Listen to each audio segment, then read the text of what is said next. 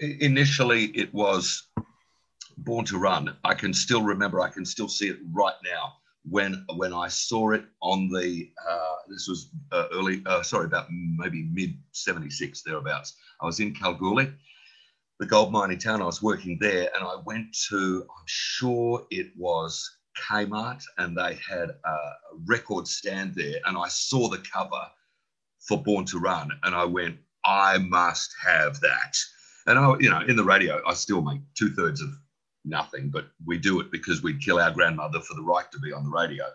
But I said, I have to have that record. I think it cost me $6.99, I think, about $6.99. And I took it home and I listened to all of it. And the first time that that little sound you get when you put the record needle on, you get that. Yes. Before it starts, magical. And then the bits between the songs too.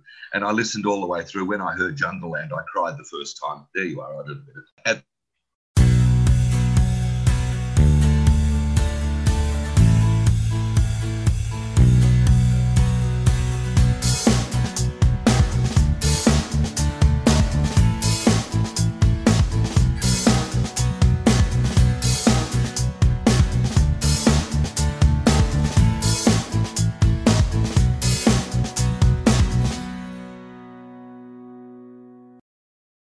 Hello, everyone, and welcome to a new episode of Set Listing Bruce, your podcast all about Bruce Springsteen, his music, and mostly his fans. I am your host, Jesse Jackson, and joining me in this episode, we are doing another timey-wimey episode. It's my night and my guest morning. Cliff Reeve, welcome to the show. And thank you very much for asking me. I bring you greetings from Western Australia. It's as we record, it's 10 o'clock Saturday morning. It's the first day of my holiday today for the Christmas break, and I can't think of a better way to spend an hour than with you, Jesse, talking about Bruce Springsteen.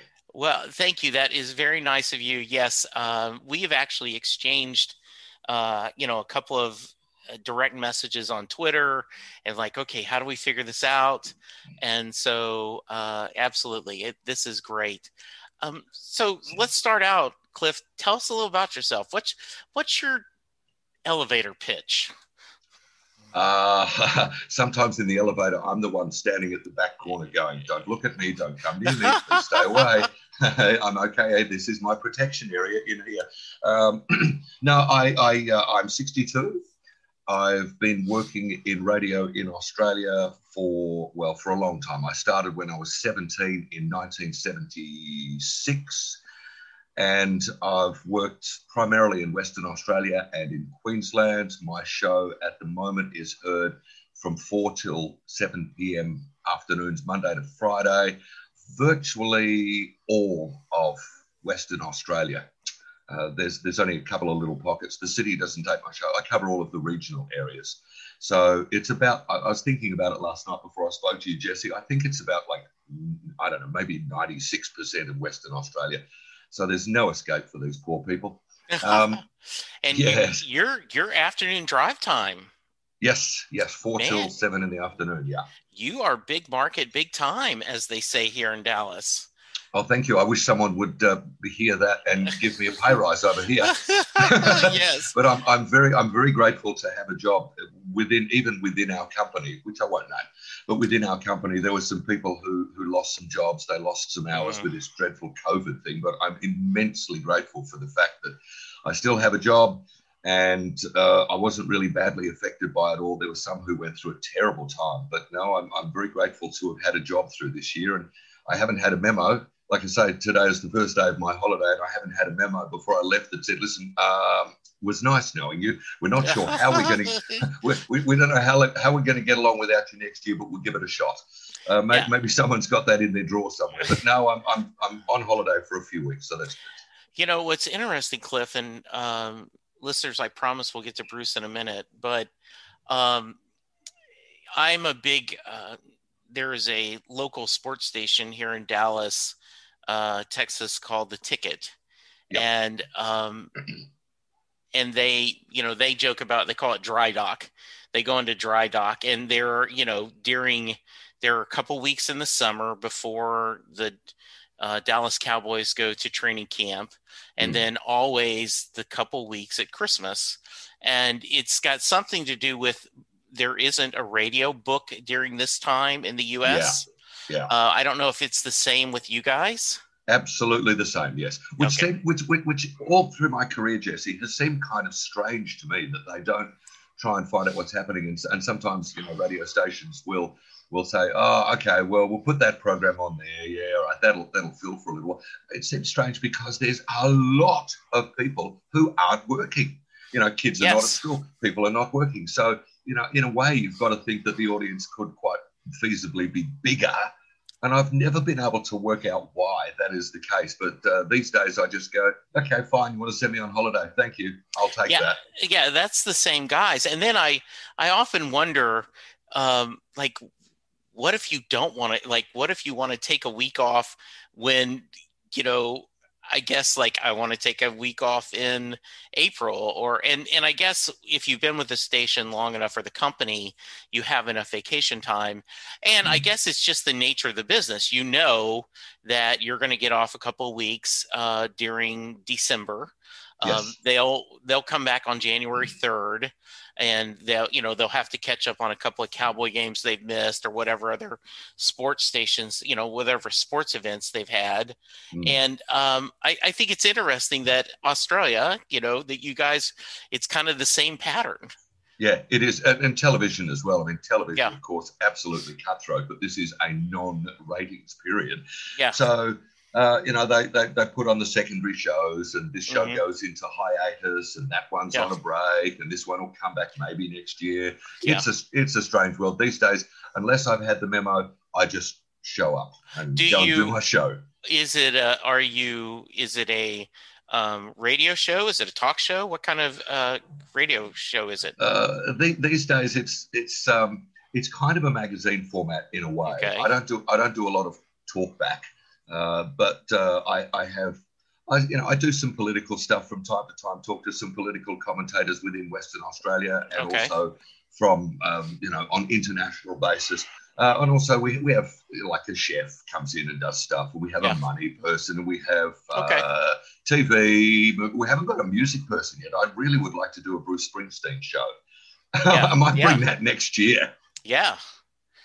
Well, if you need a correspondent, you could always reach out to me and we can figure out a way to do that, this week in Bruce or this month in Bruce. Jesse, I know where you are now. I know where to find you. Yes, you can run, good. But you can't hide. Yeah.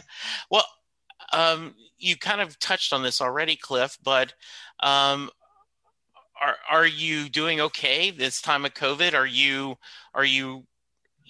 like I said, the guys that on the station I listen to, a lot of them were broadcasting from home, and because like the morning show, there's three guys and there's so much of the show is interdynamics. They ended up finding, they called the bunker, where they were all, 6-8 feet apart, where they could be in the same room and see each other, but not, be socially distant.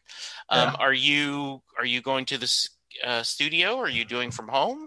For a couple of weeks, I was at home. It was awful. It was just awful. You can't do the show properly because I don't have a producer.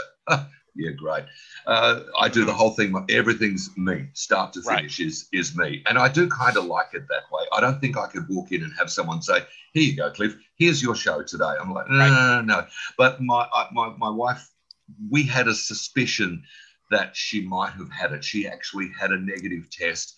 The doctor never believed that. She was quite unwell, not really unwell, not like I have to get you on a ventilator, but she was pretty beaten up. And for a couple of weeks, of course, as soon as you say there's a suspicion of COVID, this was back in, let me see, this might have been May. I think it was May. And so I was just sent home, go, get away for 2 weeks. And the studio, the offices were almost empty. We have the entire first floor of our building, and during the really bad times, there was only about maybe a quarter of it was being used because people were working from home. These days you can, but actually doing the show from home was awful. So I was glad that, the testing was okay and I was able to go back to work. But as I say, I mean, there was another fellow who I know was working in Melbourne. He's not on air, but he works in production. He produces some of their their sweepers and zingers and stuff like that. He was working from home for months and, eventually was able to go back to work. And it was like, oh, thank heavens I can see people again in the flesh, not just on a screen or whatever. So, yeah, I mean, it was pretty tough time. Yeah, my son he got sent home in March from his job. So did I. For 2 months, I worked from home. And then toward the middle of May, we got back in the office and we've stayed there since, doing everything right. Every day when I walk into the building, someone takes my temperature. Yeah. They ask the questions: do you have have you had a fever? Have you been exposed to anyone with COVID? Do you have an unusual cough or shortness of breathing? And but my son is still working remotely, Yeah. and and it's just, I mean, for the first week or so, it was kind of cool.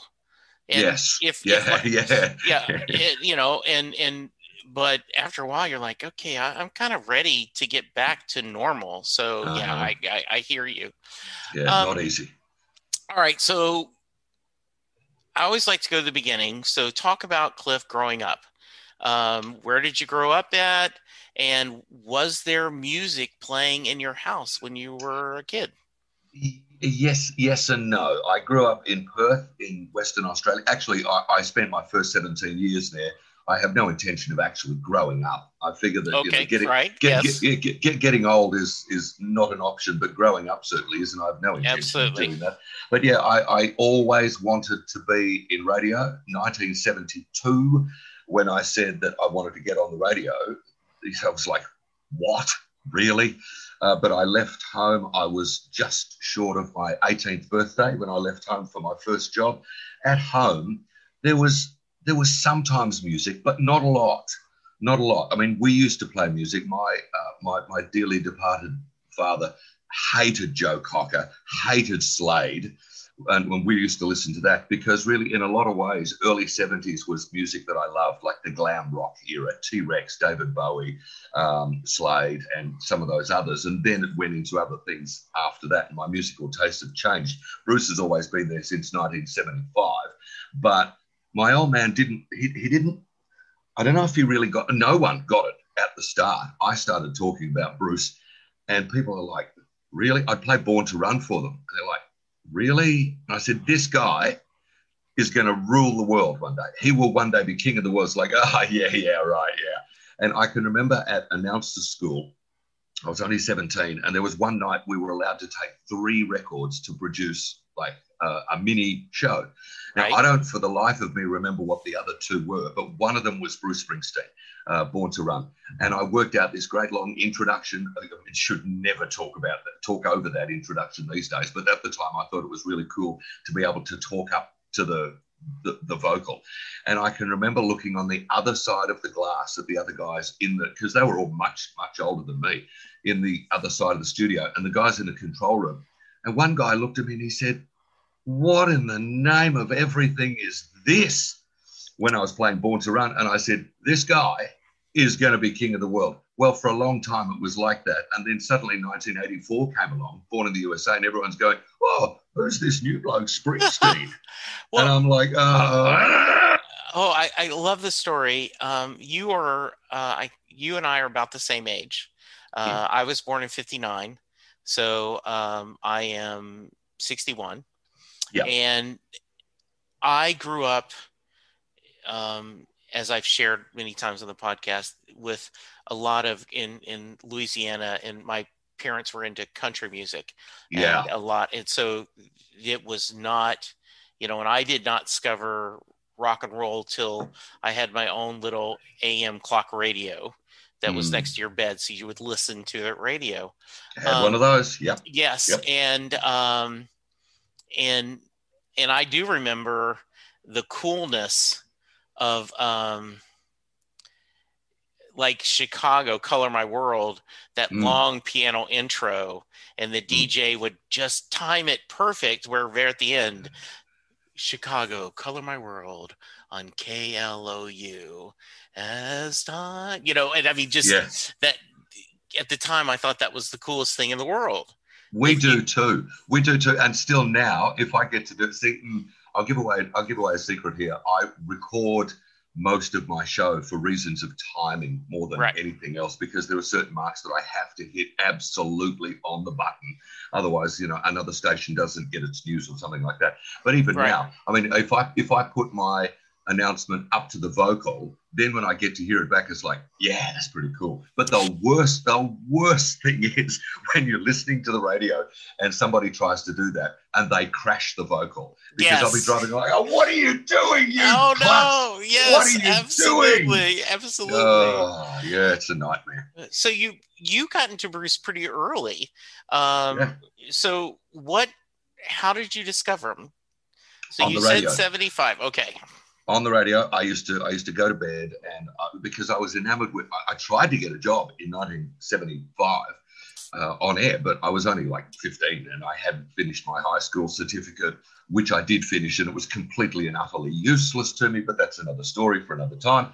But I would have a radio, and I would go to bed and listen to this radio till all hours of the night. At nighttime, of course, you can pick up different stations. And I used to think it was really cool to be able to pick up the Bunbury station.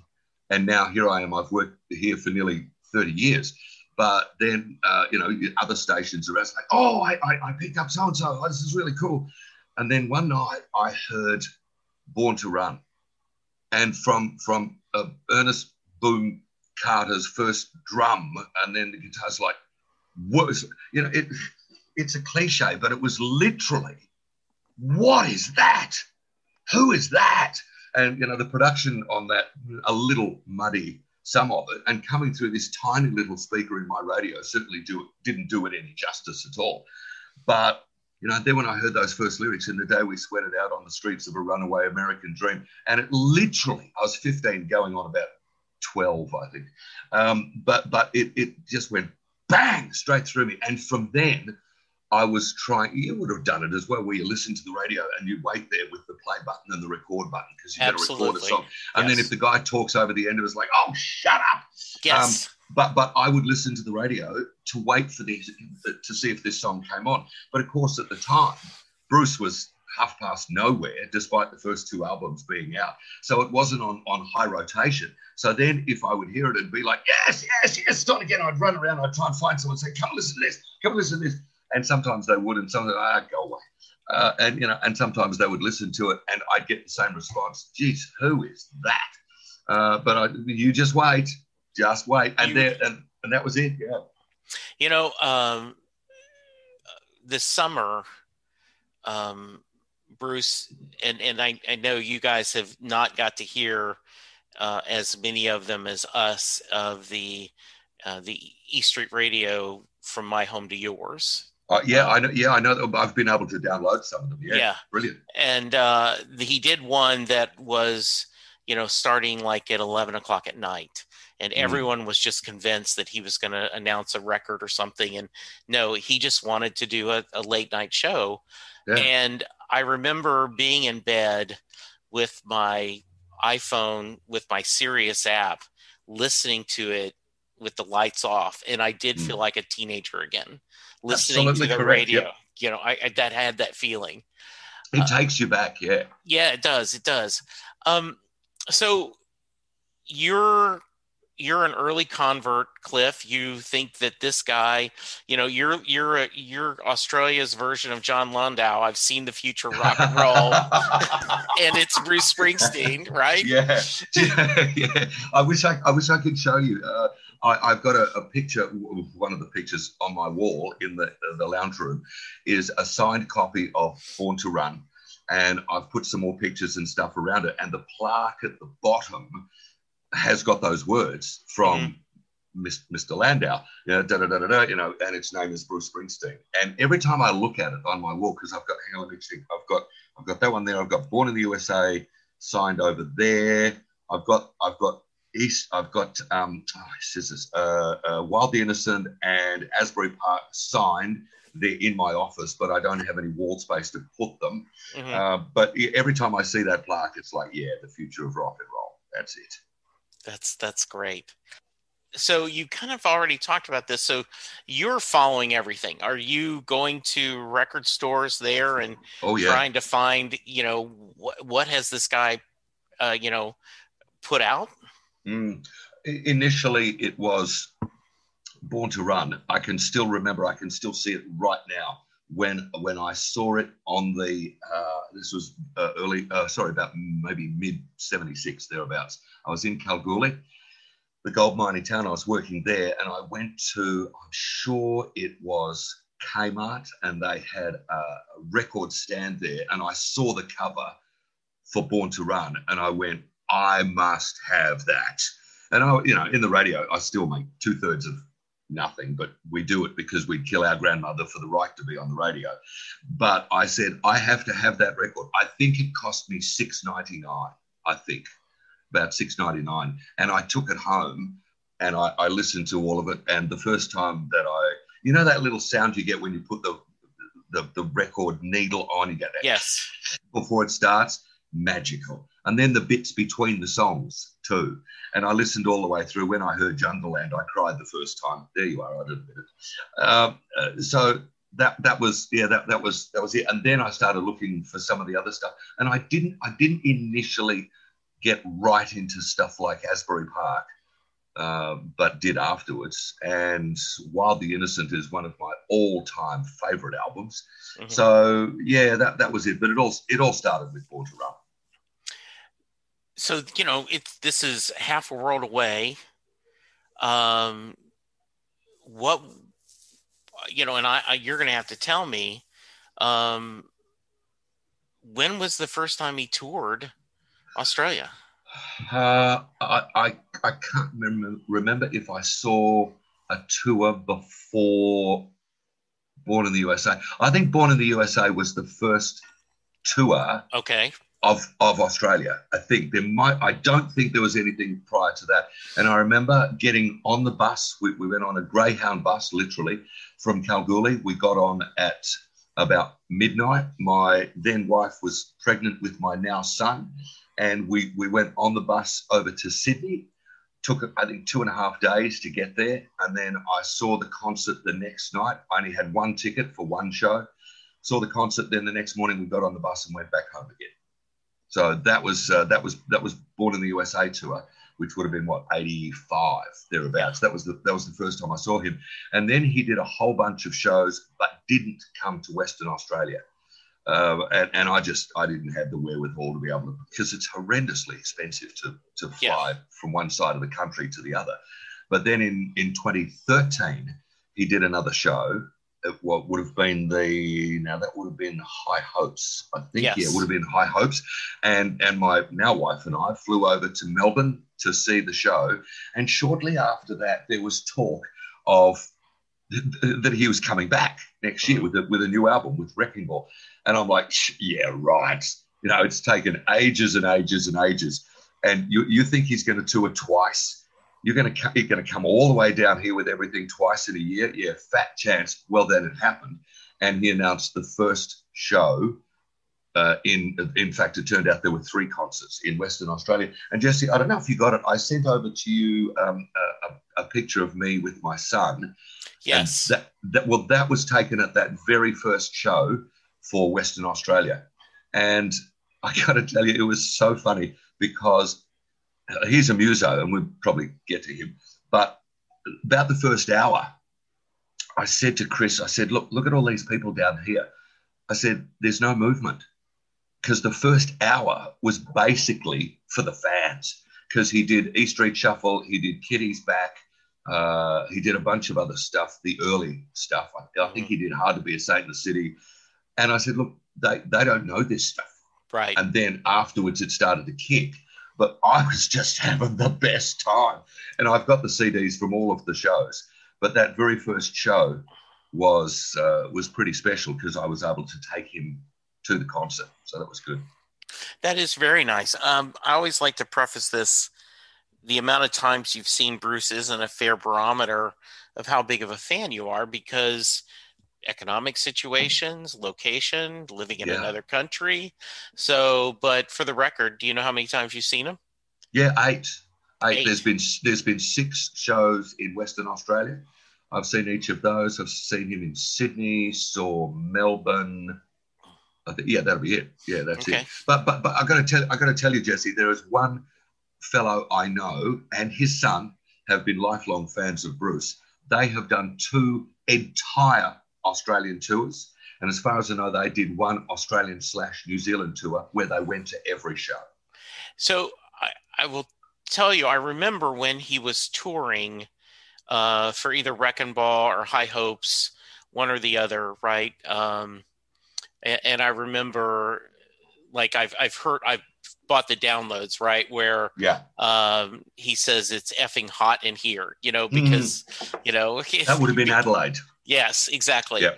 And and at the time, the company I was working for, the CEO was at work every Saturday, and Mm. he's very successful. And I looked at my friends and I go, okay, he's in his late 60s. He has more money than he can do. If I had that option, I would be flying to Australia, New Zealand, and just seeing every show I can, and in between shows, just sightseeing, seeing that part of the world, right? Exactly. Yeah. Yeah. It's kind of, and I realize your country is bigger. Like, if you're from a smaller country, you don't realize, right, how big the US is or how big Australia is.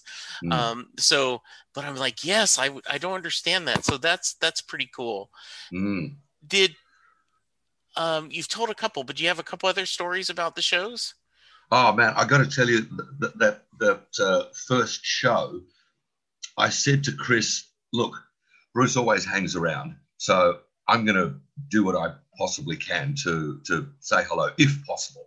So I was waiting. I knew where the stage door was, and that was at the back. It was behind a gate. It was a big parking loading area at the back of the arena in Perth. So I'm standing there with Chris, and there was a security guy there. And it didn't dawn on me. There were a couple of things that just didn't dawn on me until late, where I went, oh, duh.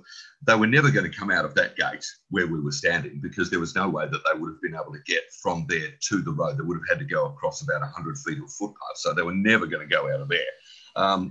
But I'm standing there, and this guy walks out. We'd been there for a good while, and this fellow walks out. He had jeans, boots on, and a jacket and sunglasses. And I just recognized it. I thought, oh, my God, that's him. I said, hey, Bruce. And he turned around and waved. And I said, can I shake your hand? And he just waved and got in the car. And I thought, oh, well, I got an acknowledgement anyway, so that was okay. And the security guy said, they'll come out around there, around the back. And I just ran. I left Christopher there, and I just ran down the street and around the corner and then down the back. And blow me down, the van was there.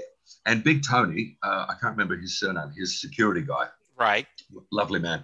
Tony says, slow down, sir, slow down. Take it easy. It's okay. And I'm looking, and Bruce was in the car.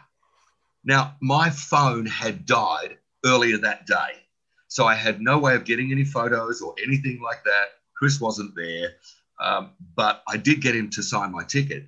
And I said, can I shake your hand? And so he did. And there's a photo of me, and all you can recognize is the bracelet that I've got on.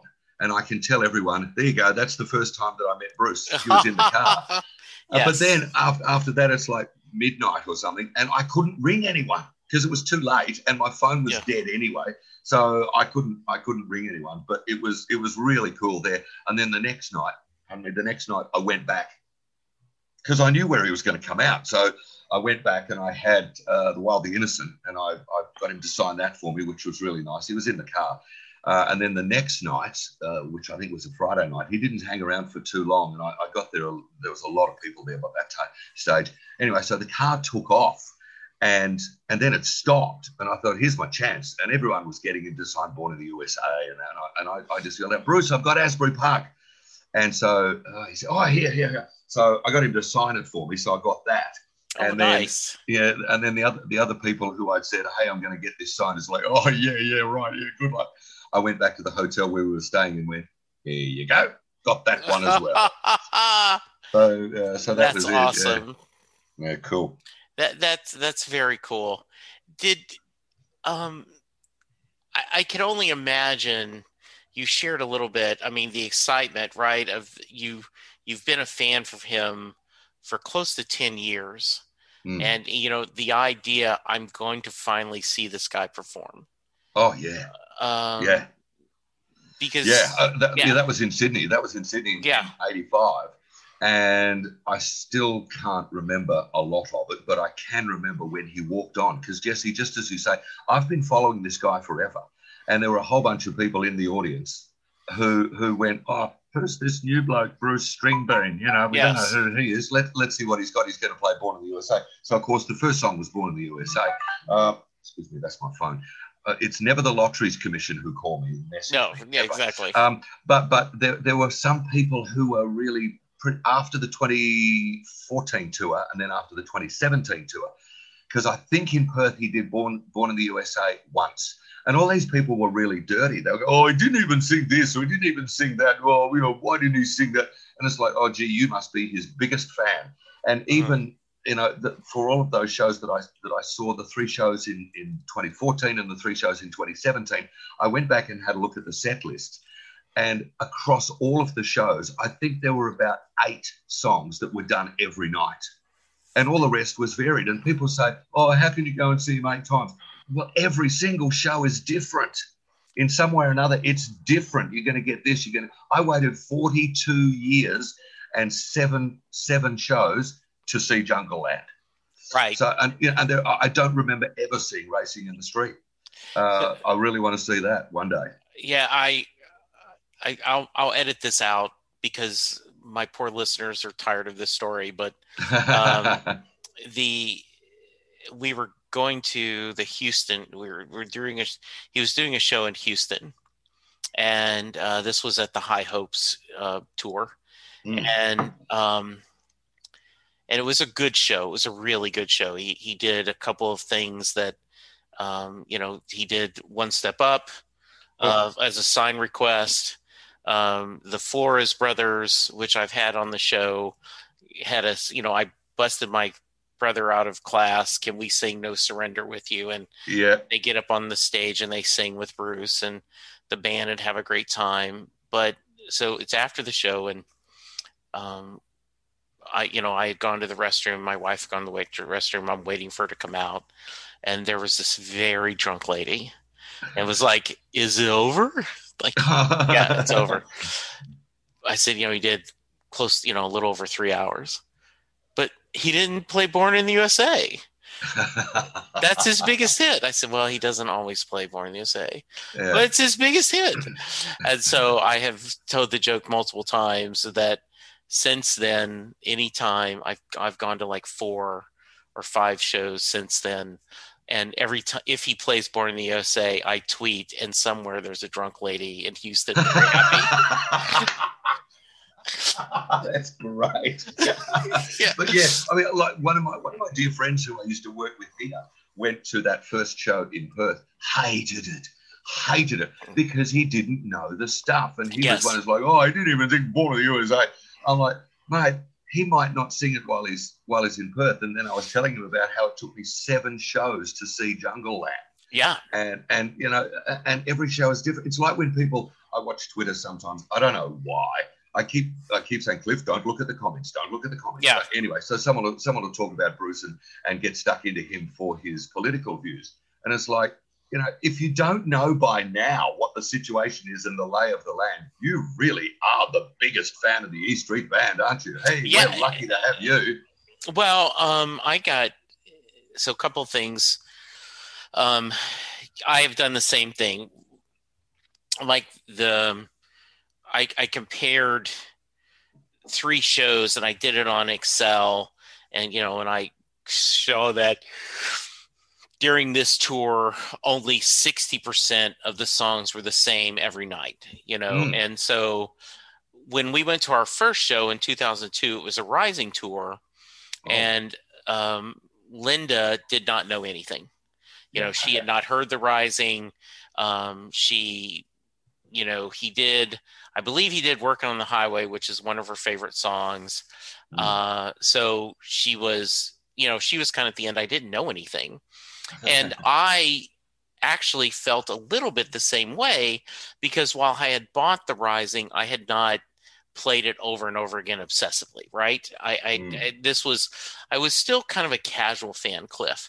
And then Yeah. seeing him live, I've told the story multiple times, that it was like I walked into the middle of a movie that I loved, but Hmm. I didn't understand all the intricacies. I didn't understand the plot.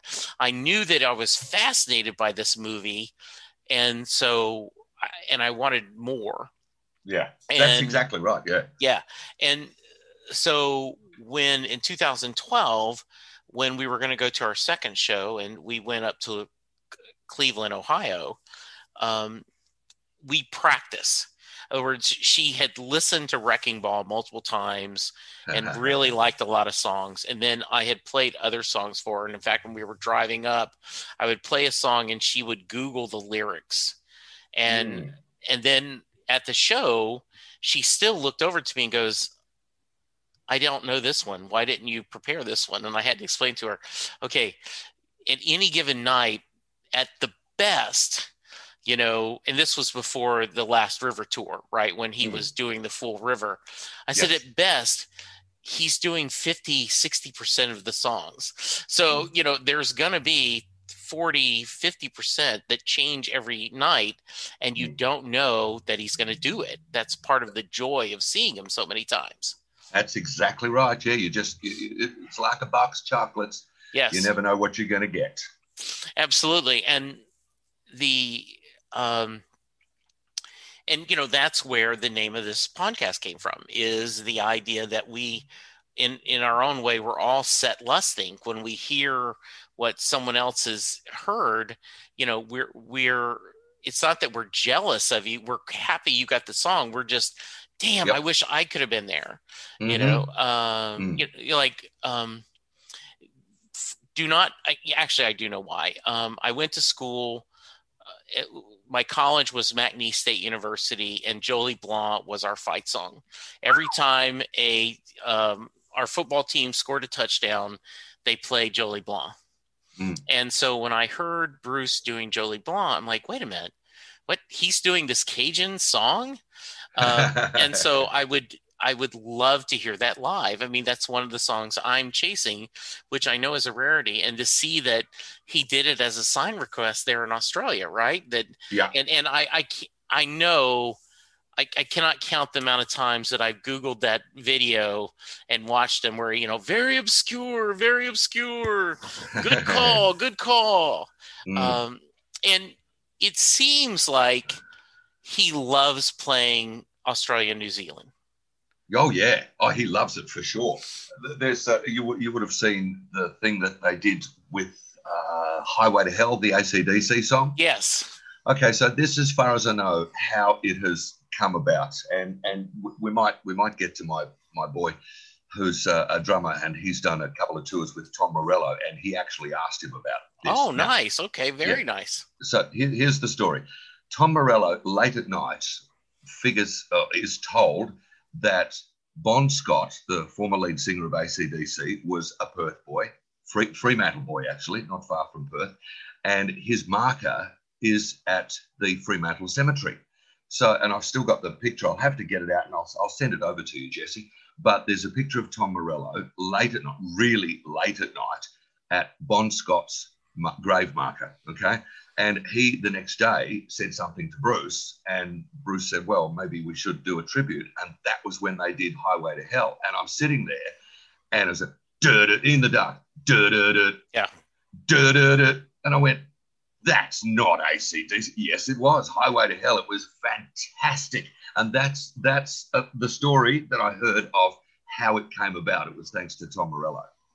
Well, and right, like they opened a lot of shows with songs from a local band, right? They did Mm. Staying Alive. They Yes, in Brisbane. Yes, for the Bee yeah, Gees. Yep. yeah, and which I just a couple weeks ago I had a massive BG fan on the show, and his episode's going to come out in January.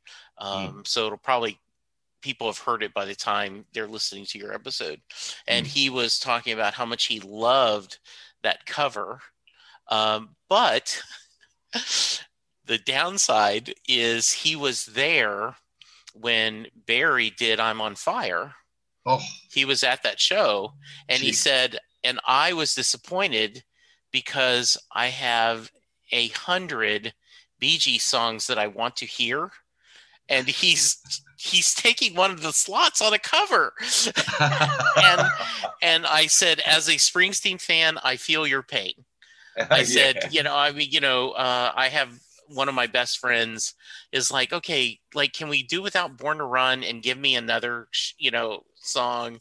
And No, I go, Sam, no. no, because I said, first off, I love hearing Born to Run, but secondly, someone's show is their first show. Yes. Every show is someone's first show. Yep. And the reality is, if you go to see Bruce Springsteen and you don't hear Born to Run, you're going to be pretty disappointed. You've got it. I mean, it's one of those things that it's kind of difficult for an artist in a way, because there are songs that they absolutely have to play. Right. And, and if Bruce did a show and he didn't play Born to Run, then there'd be something wrong. It'd be like going to a Don McLean concert and going, well, I don't know why, but he didn't do American Pie. That's a bit strange, isn't it? It's one of those weird things. But it's really hard because, when did the first album come out? 72, 73. Yeah.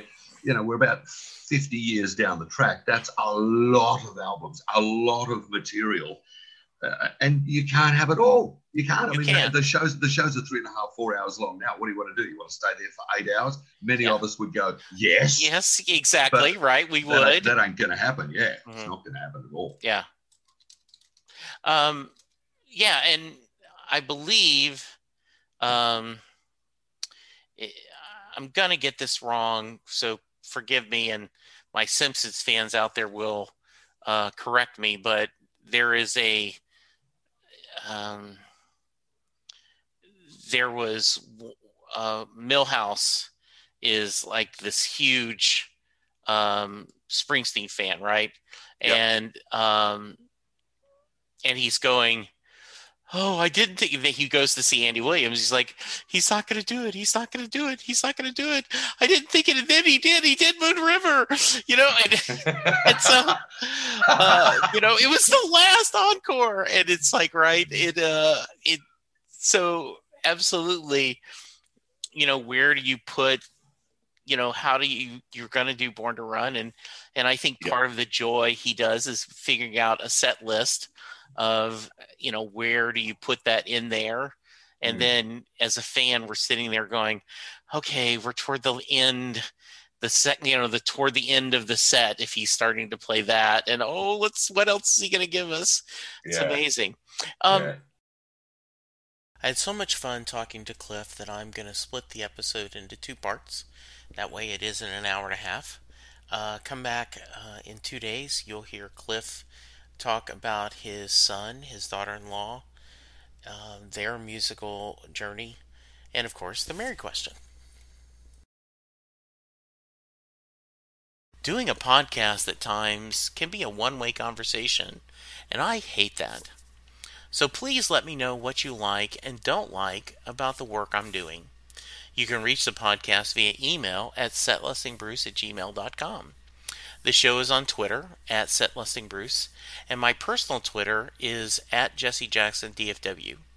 We have a website, www.setlistingbruce.com. From there, you can find links to other Springsteen podcasts as well as other music-themed podcasts. We have a page devoted to our own SLB All-Star Band. These are guests who have been on the podcast more than 3 times. There is a link to our store where you can purchase Set Listing Bruce shirts, as well as a Mary Question t-shirt. There is a link to our Patreon page where you can sign up to help support the podcast financially. We have different levels and different rewards based on your support. If you don't have any extra cash, and right now, who does? You can support the podcast by subscribing via your favorite podcast player and leaving us a review. The more reviews we have, the easier it is for people to find us.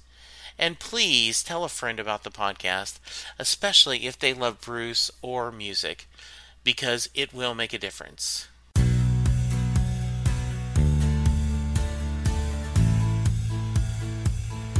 You just heard the fun talking, hard rocking, music loving, album ranking, fan thinking, joy spreading, lyric reading, story sharing podcast that is the one, the only Set Listing Bruce. Set Listing Bruce is part of the Southgate Media podcast group. The theme for Set Listing Bruce was written by David Rosen, used by permission. It's NFL draft season, and that means it's time to start thinking about fantasy football. FantasyPoints.com features industry-leading experts and prognosticators using proprietary hand-charted data to help you score more fantasy points. FantasyPoints.com is the place to go for whatever kind of fantasy football you play. Whether you play fantasy football, daily fantasy sports, or do a little bit of everything, Fantasy Points has the meticulously researched content to guide you to victory.